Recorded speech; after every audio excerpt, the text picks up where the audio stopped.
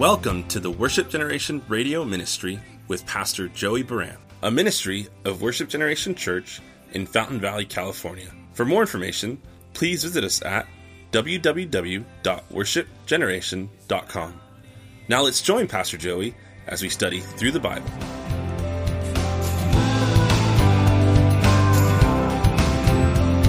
There's so much more than we can see. The love you give is a mystery. You give me strength to face the day. It's pretty hard to get to 80 years and not have some bad stretches along the journey. And for David, this is a really difficult stretch, and it's hard to look at. And in chapter 16, he encounters three different people under three different circumstances that they're difficult. And tonight we're going to look at them because we all deal with difficult people. Number one, we don't want to be the difficult person. We want to be the gracious person. But as Jesus said to the disciples, if the world hates you, don't be surprised because it hates me first and it will hate you. And we know that you don't have to do anything wrong in life to have people come against you. You're going to have enemies no matter what.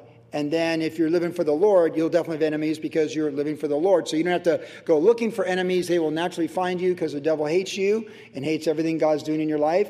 And that's just the way it is. And so as we come to David tonight, he's dealing with difficult people in diverse circumstances when he's super vulnerable. And we're going to look at this and learn some lessons tonight from it and ultimately get back on Jesus before we go home to be reminded that he's got our back no matter how evil people are around us. And we're just trying to live the human experience. So chapter 16, so we'll just kind of put over this entire chapter, what can you do? What are you going to do? What are you going to do? Because as we go through this chapter tonight, you're going to think of people you know, and you just like, what are you going to do? What can you say? What can you do? So when David was a little past the top of the Mount of Olives, there was Ziba, the servant of Mephibosheth, who met him with a couple saddled donkeys, and on them 200 loaves of bread, 100 clusters of raisins, 100 summer fruits, and a skin of wine. And the king said to Ziba, what do you mean with these? So Ziba said, the donkeys are for the king's household to ride on, and the bread and the summer fruit for the young men to eat, and the wine for those who are faint in the wilderness to drink. Then the king said, and where is your master's son? And Ziba said to the king, indeed, he's staying in Jerusalem, for he said, today the house of Israel restore the kingdom of my father to me. So the king said to Ziba, here, all that belongs to Mephibosheth is yours. And Ziba said, I humbly bow before you that I may find favor in your sight, my lord, O king. Well, this is our first character tonight. Ziba, he was the servant of Mephibosheth. Mephibosheth is the son of Jonathan, David's best friend. And Jonathan, of course, is the son of the first king, King Saul. There's the link there.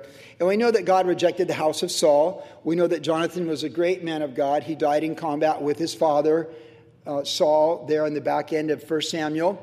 We know that Mephibosheth became a cripple when the news came that the grandfather and father had died, and the nurse ran and dropped him, and he was left lame from that incident. We know that David showed kindness to Mephibosheth. We know that David loved Mephibosheth and all the love and friendship that he wanted to have in his relationship with Jonathan. Jonathan is gone. They made a covenant. Jonathan's gone. David directs that energy and all those blessings upon Mephibosheth, the son of Jonathan, and lets him feast at the king's table and gives him a very highly esteemed position there in the house of David in the city of Jerusalem. So when this event happens where Absalom is coming, he's come into the city, and David's fleeing, here this guy, Ziba does this thing where he comes and he purposely deceives David. Now, when David comes back from his exile in a couple chapters, we probably won't see it on a Saturday, but we will see it on a Tuesday. When he comes back, after Absalom's killed and David comes back, this guy, Ziba, comes out, and then also Shimei, who's also in this chapter, they come out and they say, we're so sorry for everything we did wrong. And David's like, whatever. In fact, in the case of Ziba, Mephibosheth greets David when he comes back into the land. And David says, like, what happened? And Mephibosheth hasn't trimmed himself, groomed himself. His personal hygiene has just gone to pieces. And he's like, Ziba deceived me. He said he was going to get the horse to bring me to you, and instead he left me behind, and I've been so grieved and so sorrowful ever since this happened, and I've not rested since the day you fled from Jerusalem. So when we read this text tonight, we know later on that when David came back, that we realized this was all a lie, that Ziba's whole thing was a lie. He purposely deceived Mephibosheth. He deceived David concerning Mephibosheth, and he just did what he's going to do. We also find in that text, a couple chapters ahead of here, that he had 15 sons and 20 employees, 20 servants. So Ziba is that kind of guy. He's the kind of guy or the kind of woman who will lie to your face straight up, bold-faced liar. Some people just lie. And, most of us, we might bend the truth. We might exaggerate something. But most of us coming to church on a Saturday night, we're not going to generally bold-faced lie. And not just to lie, but to lie to the king, the most powerful man in Israel, to his face. To lie boldly to his face. So this guy, first character we get tonight, he's a bold-faced liar. That's what he is. He's a bold-faced liar. You know this person. You went to school with them. You work with them. They might live in your neighborhood. Depending on how big your family is with adults, there's probably one of your siblings might actually be a bold-faced liar. There are random people who will be a bold-faced liar in a court of law. They'll swear under oath and they'll be a bold-faced liar and they'll lie for their own objective. We watch people all the time that are famous lie, look straight at a camera and lie, bold-faced liars. So to say that it's not surprising in our lives that we're impacted by people who would look you in the eyes and straight up lie to you. And this is the context of God's word tonight. This guy is lying straight up, purposely deceiving King David when David is extremely vulnerable. And he has an agenda. Now, these three people we see tonight, they all have different perspectives. This guy, Ziba's about self-agenda. See, he doesn't care if David's king or Absalom's king. He doesn't care. He doesn't matter who the king is. He cares about himself. He's about money. He sees opportunity. In a disaster, in a difficult situation, the boss is in trouble, the neighbor's in trouble, this thing happened, the HOA is in trouble, the homeowners association. He just is opportunistic to leverage things to seize wealth at whatever cost. And whoever you have to step on, the cripple, Mephibosheth, the son of Jonathan, doesn't matter, throw him under the bus and let David, as he's fleeing, think that this guy betrayed David. You don't care. You don't care the friendship that David had with Mephibosheth. You don't care when you're a bold-faced liar that Mephibosheth is going to be grieving and cause great sorrow and anguish of soul yet again in his life because you're a bold-faced liar. And you don't care if you tell him you're coming to get him and you don't because you don't care because you're a bold-faced liar. And you don't care about going before the king. And some people are this bold when they lie. They go right before the king and say a flat-out lie. Look what David says. He goes, "Where is your master's son?" That's a legitimate question because David and Mephibosheth were friends. So, Ziba, where's your master's son? Because the master would have been Jonathan Saul, ultimately the house of Saul. It's a question. Where's Mephibosheth? He says, he says the kingdom's going to be restored to me. You talk about throwing someone under the bus. Have you ever been thrown under the bus? Have you ever had someone at work or in your family purposely, volitionally, maliciously throw you under the bus? Bump, bump, bump, bump, back it up and go forward again. It hurts. It hurts a lot when someone lies about you, lies to you, and throws you under the bus. Now, in this case, David, there's a lesson. We talked about this Tuesday night with David. This text is like the book of Proverbs. We need to learn practical things from this chapter because it's impossible for you and me to get to 80 and not deal with bold-faced liars. It is possible for us not to be the bold-faced liar, and it's impossible for our kids to get to 80 and not deal with bold-faced liars because the world is filled with bold-faced liars. People who deceive, people who twist the truth, deny the truth, make truth a lie, make it a lie a truth because the devil's the father of lies. It's what he does. He calls good evil, evil good. Well, to make everything ambiguous and not absolute to the point where men get pregnant shows the insanity of how much bold-faced lying is going on this planet right now and in this country and in the positions of power. So it's impossible for you and I and our kids and our grandkids that we love so much to get through life and not have to deal with bold-faced liars. So we need to help them understand, how do you deal with a bold-faced liar? Now, we can choose not to be a bold-faced liar, so we're already presuming that. And you've had those feelings on your own level. There is no worse feeling than when someone lies about you and lies to you, either or both. It's a terrible feeling. When Jesus stood before his accusers, they lied and they lied and they lied. And they tried to construe these accusations against Jesus, and none of them could stand against him because, of course, there was no guile within him, as it says in Isaiah 53, that he was innocent and the Lord laid upon him the iniquity of us all. But if you go to the gospel accounts, they're lying. They're throwing anything they can at him. He said this and he said that and he said this and he said tear down the temple and he said that. And so Jesus, whenever we're in a situation where someone is lying to our face or has lied to our face and we realize it and we feel betrayed and defiled by that, or they lied about us to someone else's face. So see, because in the story of David, it goes both ways, right? Because David is being lied to his face. So that's happening right there in the context. But Mephibosheth is thrown under the bus and he's being lied about to David. So there's a double iniquity. There's iniquity against David to his face, and there's iniquity against Mephibosheth who's being lied about to David. It's a daily double for the big lie. And it hurts. And I think in the human experience, after 60 years, most of us would agree, being lied about or being lied to, it may not be as evil as a murder or things like that, but there's just something very defiling about when people lie about you to other people or lie to your face. There is a very raw, naked, defiling element to it that just makes you sick. So in this situation, David is... And so often when you're lied to or lied about, you're vulnerable too. David is extremely vulnerable here. His son is coming to replace him as king.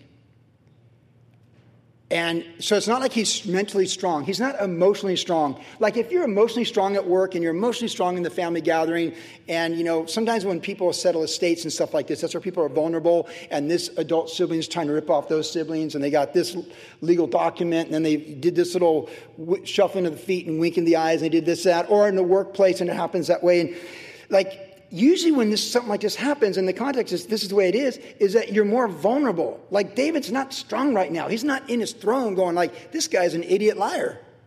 I know it's kind of strong, but he's not strong. David's not strong like looking at Ziba going like, dude, this guy's a liar. Just look at his face. Guys, is this guy lying or what? He's not in the place of strength in his throne to read it properly. He's vulnerable, and he totally believes it. And that's what's kind of scary about this part of the story, is David believes the lie. That's a problem with slander and lies, is people can choose to believe it. And you could try and spend your whole life trying to put out the brush fires of lies. And what are you going to do? Really, life is so short and the day only has so many hours. Who has time to try and fight and put out brush fires of lies that could be spoken to us or against us or both? I think David's mistake here, and I do believe there's a mistake for David, is when you're vulnerable, that's when you should be really careful about the type of decisions you make and the decrees you make. Because David is extremely vulnerable, and it says here, all that belongs to Mephibosheth is yours. That was a pretty easy giveaway, wouldn't you agree? Like David just gave away everything that was Mephibosheth's without ever talking to Mephibosheth to confirm the validity of this account. We're told in Proverbs, David's son Solomon wrote years later, the one to plead his cause seems right at first until his neighbor comes and examines him. Solomon would write that a generation later. And in this case, David would have done so well had he just tested. The Bible tells us to test all things, hold fast that which is good. And we know that there's lying signs and wonders. We know that there's all kinds of deception that the father of lies, the devil, has. And in this case, David didn't cross-check the witness, the evidence. This man came in a flurry with donkeys and fruit and wine and all this stuff and says this about Mephibosheth and says that's the way it is. And David goes, well, you can have everything, it's his. Which just reminds us, when you're vulnerable, don't make big-time decisions. When you're sick, you probably shouldn't make critical decisions, right? You should wait till you're healthy, if you can. How many people take advantage of the elderly when they're sick and flustered and they come in and they get them to sign this napkin, sign this piece of paper, do this and do that, change his trust, change his estate. It happens all the time.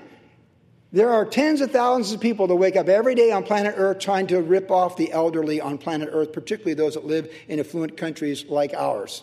There are people that wake up in India and these places by the thousands, and they go to work and they're calling your parents in assisted living, trying to get their Social Security number and steal their wealth from them and from you.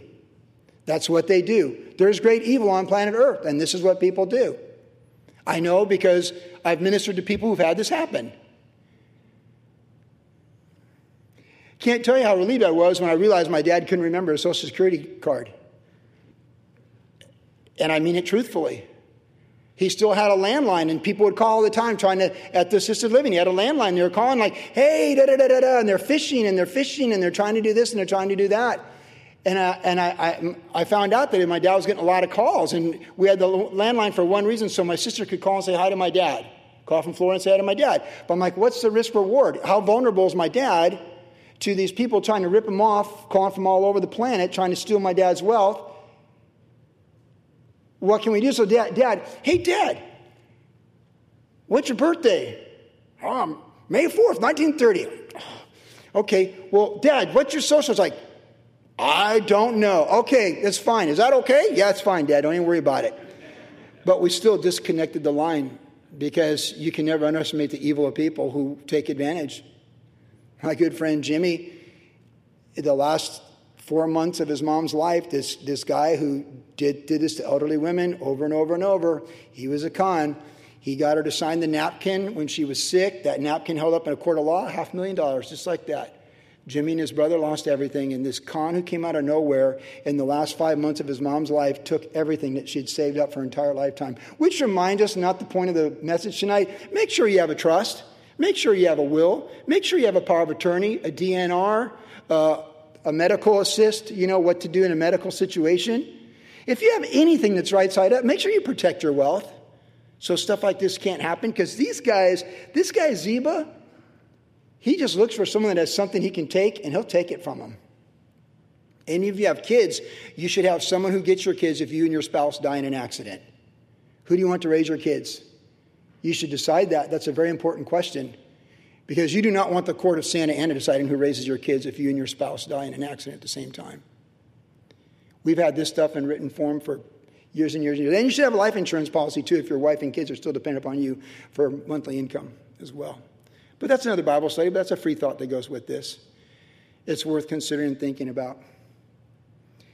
David, you need to test all things and hold fast that which is good. And just because someone pleads the case first doesn't mean it's right. Because more often than not, the people that run in to present their case, they have an agenda. And you can always step back and say, now let's hear the other side of this and let's consider this matter. And I know this isn't a typical Bible study, but this is the Bible. This is the Word of God. This is 2 Samuel, and this is what happened, and there's a lesson for us in this one. Don't be quick to make huge decisions that affect all kinds of people when you're being deceived and you haven't even checked the thing to see if you are being deceived. Now, here's a final thought on this guy. When David comes back, and Mephibosheth says, oh, man, Ziba did all this and he did all that and everything. And David's like, and David's like so tired of everything. He goes, just divide the land. And Mephibosheth says, I don't even want it. Just let him have it. See, when you get older, the wealth doesn't, when you get older, the things that young people fight over, they don't have the same power because time is your more valuable asset than the actual temporal things that you leave behind anyways. Right? For real. So David's like, Mephibosheth's like, look at me. I didn't trim my nails. I didn't do anything. And David, I've been so sad. And David's like, look, just split the land. David didn't want to deal with it. I don't want to arbitrate. It's like Jesus and Luke, where they come to Jesus and say, hey, I tell my brother to give me my share. And he goes, who made me an arbitrator over you? David's the same thing here right now. It's like, I do not want to be an arbitrator over you and Ziba. Just split the land. And Mephibosheth's like, David, I don't even care. I want to continue to sit at your table and be where you're at. And that's the heart of a disciple of Jesus Christ. That's the heart of Mary in the New Testament. Because when you think about it, Jesus said of Mary, she desired the one thing that's most desirable, to sit at Jesus' feet and keep learning. And really, in a way, that's what Mephibosheth said to David when David came back. And David said, just split it with Ziba. And Mephibosheth says, I don't even care. I just want to sit at the table where you're at and be in your household and be with you. It's like Mary just being at the feet of Jesus. I don't even care about the land. It doesn't mean anything to me. And that's a person whose heart is in a good place for eternity, by the way. Because Ziba is going to be Ziba. And Ziba's going to connive. He's going to lie. He's going to throw people under the bus. And he's going to do whatever it takes to get as much as he can for his kids, for his servants, for his employees. And in the end, who's going to remember him? He's a bad guy in the Bible. There's nothing from this man's life that we'd say tonight, oh, let's go home and live a life like Ziba. No, he's a bad man. He's a liar. He's a bold-faced liar. And we'd never want to be this person. Oh, but when you live for the temporal, this is what they do. This is what they do. They make their little backdoor deals. They conspire. They wink. They shuffle the feet. They exchange money. I do this, you do that. And this is what they do in places of power. This is what the corporations do with the politicians. Wink, wink, shuffle, shuffle. We all get rich and the average person gets dumbed down. It's what they do. But it's not what the disciples of Jesus Christ do. We're not bold-faced liars. We do test all things. We do give people the benefit of the doubt. But we do let the Lord show things to us. And we do have the gift of discernment because the Spirit gives us discernment. And we would rather sit at the feet of Jesus than to fight Ziba over all the land that gets left behind anyways when we step into eternity. Do you follow me? Mephibosheth got thrown under the bus. And David got lied to his face. And the craziest thing is, Ziba got it all. I mean, Ziba did get it all. Isn't that crazy? All this conniving and lying and all this stuff right here, he still got it all.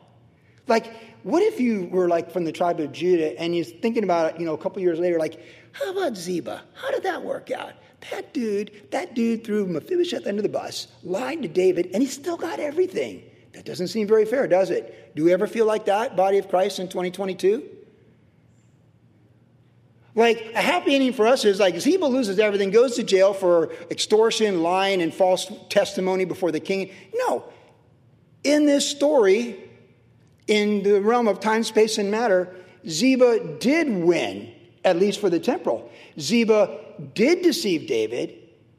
His plan did work. And Mephibosheth let him have everything shortly thereafter when David came back. So if you're going to let Ziba's success discourage you from righteousness, you're going to have trouble, and so am I. Because sometimes guys like Ziba, they do get away with everything. They get away with everything. They lie to the king and get away with it. They throw Mephibosheth under the bus and get away with it. And they end up with everything. They end up with more than even sought in the first place. And what are you going to do? The closest someone like this guy gets to heaven is this. And the closest someone like Mephibosheth gets to hell is this. So you see, ours is about the eternal kingdom. Ours is storing up treasures in heaven where thief and moth do not destroy. Because Ziba is a thief, and he will steal and he will destroy, and he may end up with everything. Because as I get older, I've been thinking about this. Because when you're 40, you think you might just see justice on planet Earth before you step into eternity. When you're 40, you think like that. Hey, you never know. But when you're 60, you're kind of like, probably not. Probably not. We know right and wrong. We know light and darkness. And we know truth and falsehood. Because Jesus is the same yesterday, today, and forever. Everything I know that's true is found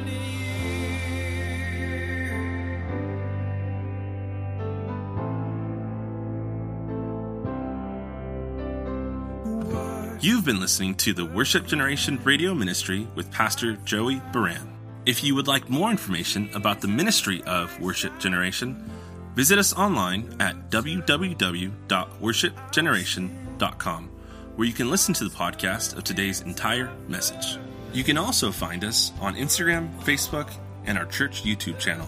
Worship Generation is located at 10350 Ellis Avenue in Fountain Valley, California. Our service times are Saturday evenings at 6 p.m.